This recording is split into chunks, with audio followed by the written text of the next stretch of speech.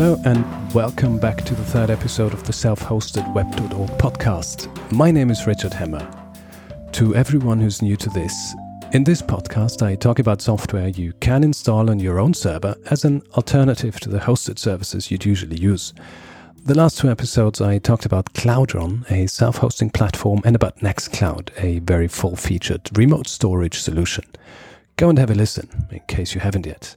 And in case you're wondering about the soothing sound of waves crashing against a pebbly beach, that was just my way of explaining why it took so long for me to release this third episode.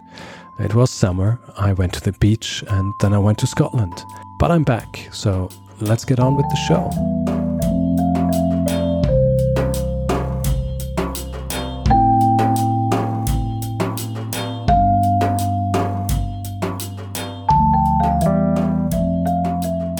In this episode, I'm going to be talking about something that's both a blessing and a pain, but really the most fundamental thing for everyone using the internet: email. You might be thinking, why should I want to even care about email? It's on the way out. We've got messengers, social media with direct messaging capabilities, etc. And you're not totally wrong.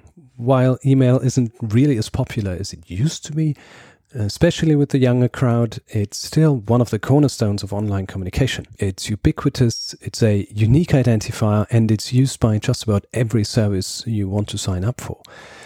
Email may be the dinosaur among online communication services, but it is the blood that flows in the veins of online communication. Well, dinosaur blood.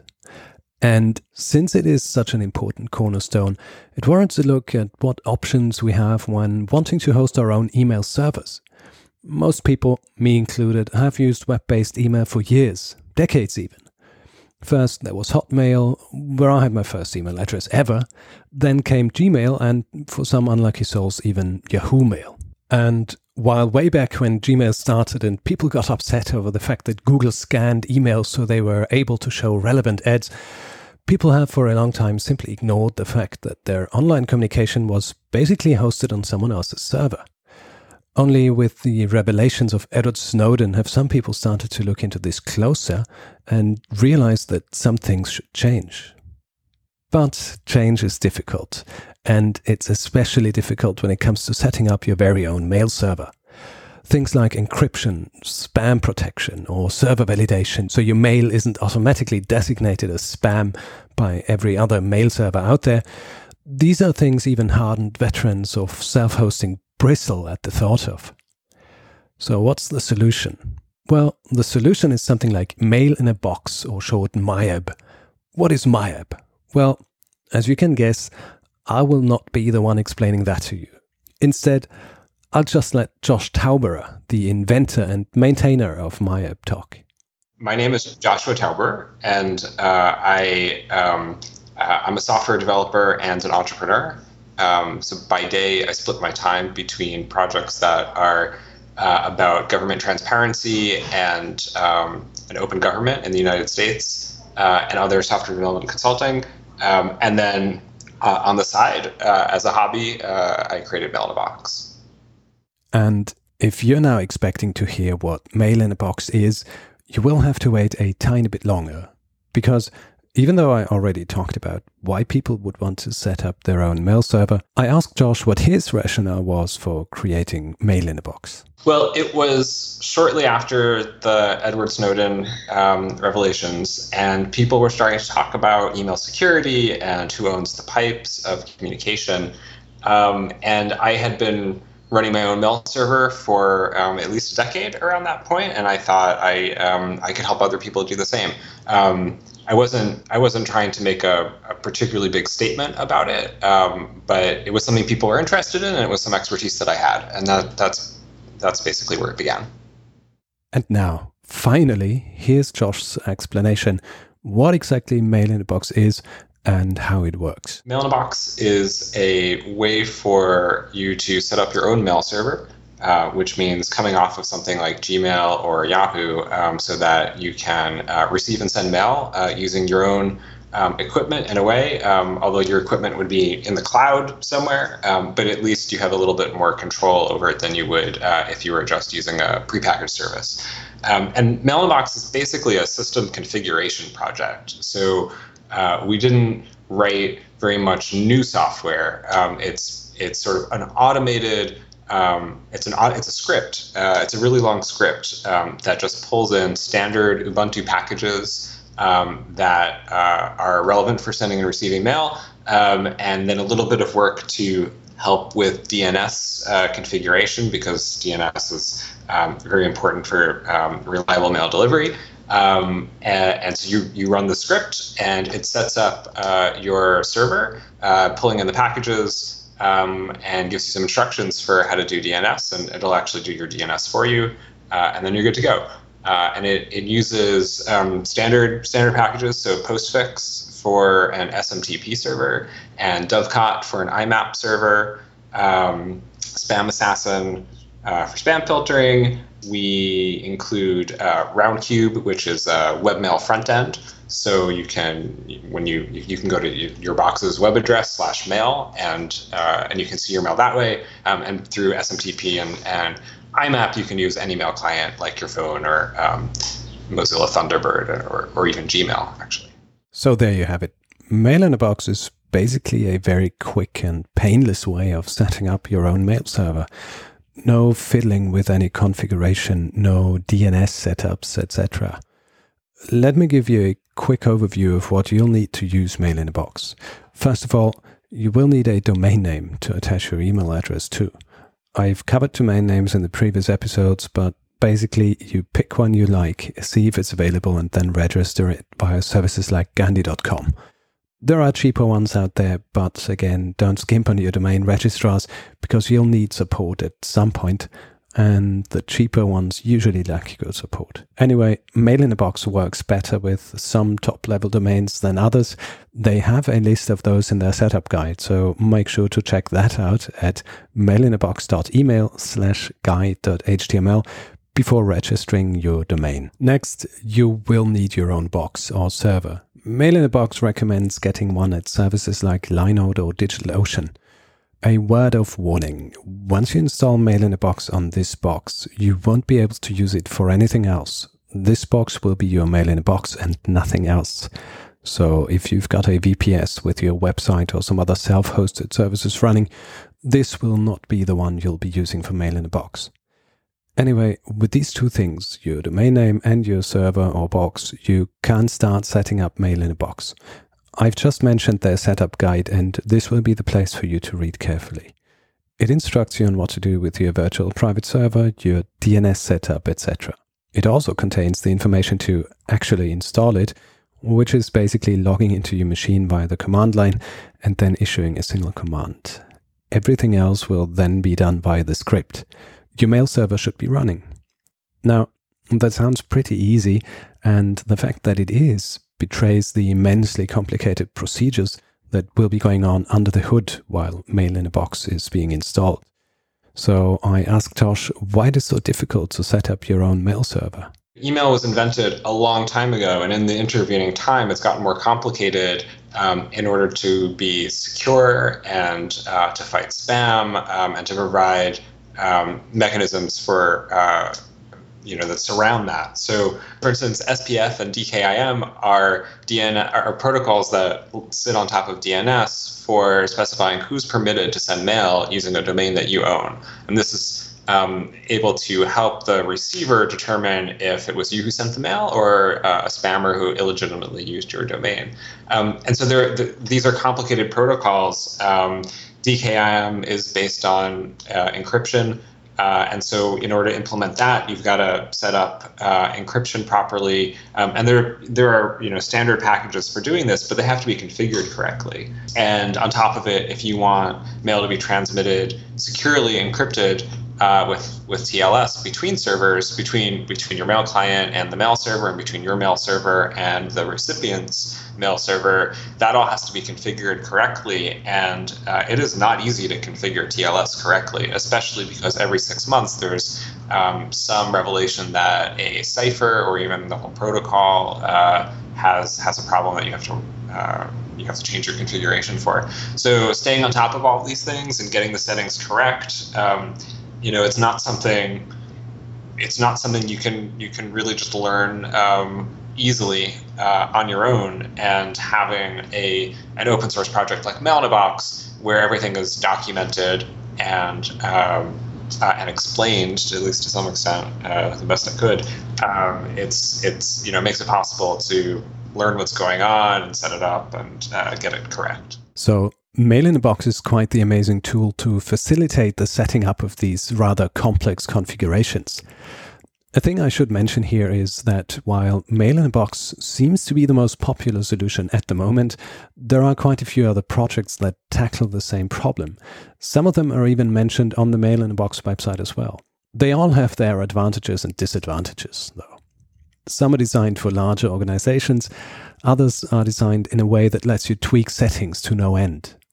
From my perspective, Mail in a Box is ideal not for the power users, but for those looking into hosting their own mail without much hassle and not too much potential to wreck the whole setup.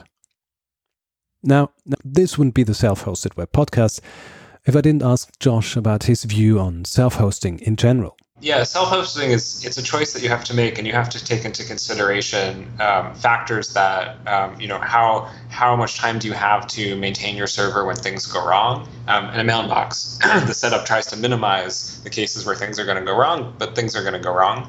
How important is it to you to self-host versus how important is it for you to know that your email is secure? So, for instance, for some notion of security, it's very likely that Gmail is just more secure than a Mail in a Box you set up. Now, it depends on what you mean by secure, right? Like Gmail has access, Google has access to it, of course, right? But if that's not a threat you're worried about, then Gmail is going to be a better secure solution for you because they have security engineers and you don't, right?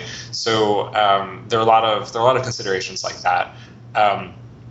Mail in a Box has not received a proper audit for security from a security professional.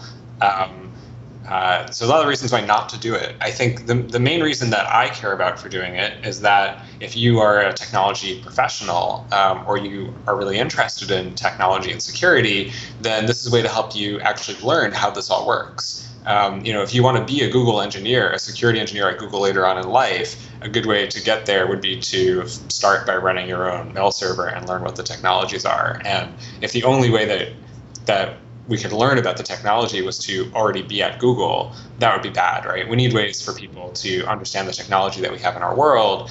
And that's part of what's important to me about Mail in a Box. And if that's important to you, then that would be a reason to use it as well. I find this a very interesting approach to the whole self-hosting topic, to see it not only as a way to regain control over your data and communication, but also as a way to learn the basics about how the internet actually works. One other interesting thing. While Josh has developed a tool that helps you run your own mail server, he's not dogmatic about using self-hosted services at all. How do I know that?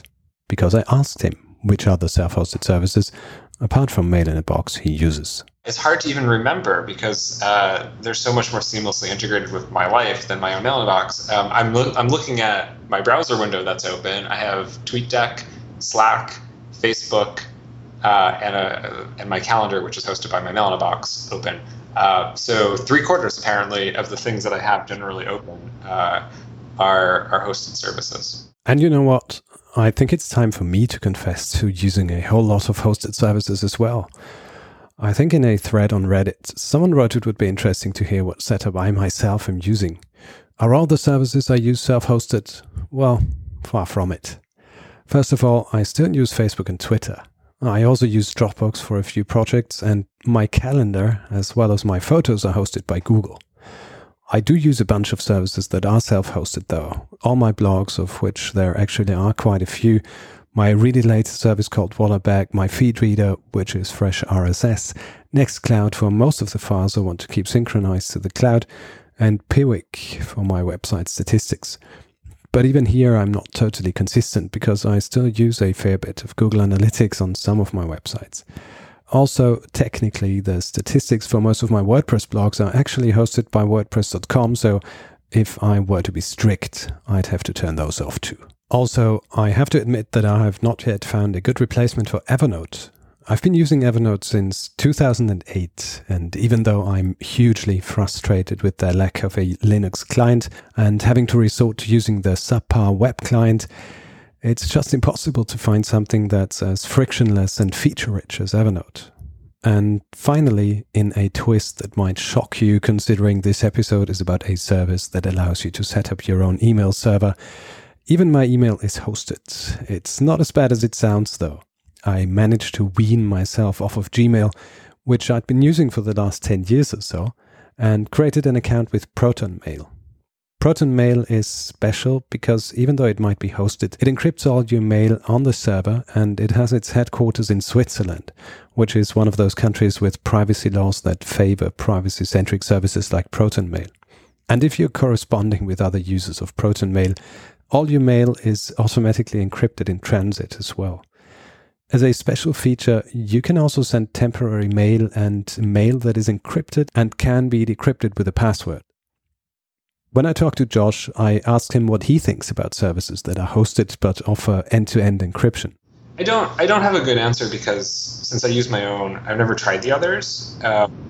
My general feeling on a lot of those things is that it's of course hard to know who you can trust and whether they've implemented things correctly, and then on top of it, like whether end-to-end, is even just. It's hard for individuals to evaluate their own risks and what their attack vectors are. So yes, especially when it comes to encryption, it is important to look at why you're doing it. I for myself opted for a service that encrypts my mails simply because it's an easy option that in its current implementation works just fine. Search might not work as well as it does with Gmail, but that's something I can live with, considering the upside of having my mail fairly securely locked away from prying eyes. Now, we're nearing the end of this episode, so as it has become the custom, I asked Josh where he sees the future of self-hosting. Well, I think hosted services are fine and good in a lot of cases. It doesn't make sense to have a lot of Twitters, and I think there's a lot of room for growth for self-hosting. I know from the folks that have tried Mail in a Box that they've enjoyed learning about how mail works and how to set up technology. And I think there's a lot of more people out there that would want to try their hand at kind of disconnecting a little bit from the rest of the web and taking over some part for themselves for their own needs. So I definitely think there's a lot of room to grow. I don't think that this is going to be something that everybody is just going to have one day. It's just not. It's inefficient. It's less secure for most people to try it. There are a lot of reasons why it's probably not a sort of mass consumer thing. I'll add though. On the other hand, there's a middle ground, right? And I forgot this is another thing that I try and keep in mind with Mail in a Box. If there should also be competition. So even at the level of the hosted services, there are, I don't know, something like 5 big ones like Gmail. And then there are a bunch of second tier services that are hosted, but you have a bit of a more emotional relationship with them, and you might trust them to be better in some ways and maybe worse at others. But in order to have competition, you need to figure out how the infrastructure is supposed to work. You can't have competition if the only people who know how to set up a mail server are the big 5. So I think I don't expect self-hosting to be mass consumer, but what could be mass consumer is that the second tier adopts the self-hosting techniques and commercializes it. So there could be a corporate sponsor of Mail in a Box that provides a hosted service. I think Josh has a point there. While I don't fully agree with this notion that it wouldn't make sense not to have a lot of Twitters, considering how it's now possible to federate various installations of Twitter alternatives like GNU Social or Mastodon, I see how self-hosting might never fully move from niche status to mass adoption. Instead, smaller players can start looking at the reasons why people have the desire to self-host and create their services in accordance with these desires. That's exactly why we have services like the earlier mentioned ProtonMail. Again, and I guess by now this is a bit of a red thread weaving through all these episodes, self-hosting is all about choice and about the ability to make informed decisions on which services to use and which services not to use. For people to decide for themselves whether they want to spend a bit more time on setting up and maintaining their services, or whether they want to go the middle route, where many issues they have with hosted services are addressed, but they still don't need to set everything up themselves. In the end, this is not just about making your online lives more secure and more private, but also about doing it in a way that's still comfortable enough to not be utterly frustrating.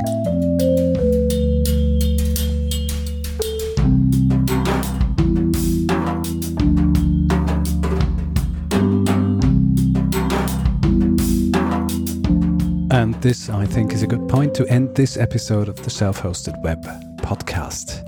Thanks again to Josh Tauberer for taking the time to talk about Mail in a Box and his view on things. The music is by Poddington Bear via freemusicarchive.org under an Attribution Non-Commercial 3.0 international license. If you have any suggestions on what to talk about in my next episodes, feedback about this episode, or just general feedback about the format, don't hesitate to drop me a note at richard@selfhostedweb.org. Oh, and if you generally enjoy podcasts and do know some German or want to learn it, I'm also one half of the history podcast Zeitsprung, which you can find wherever you usually find your podcasts or directly on zeitsprung.fm. Thanks for listening and see you next time.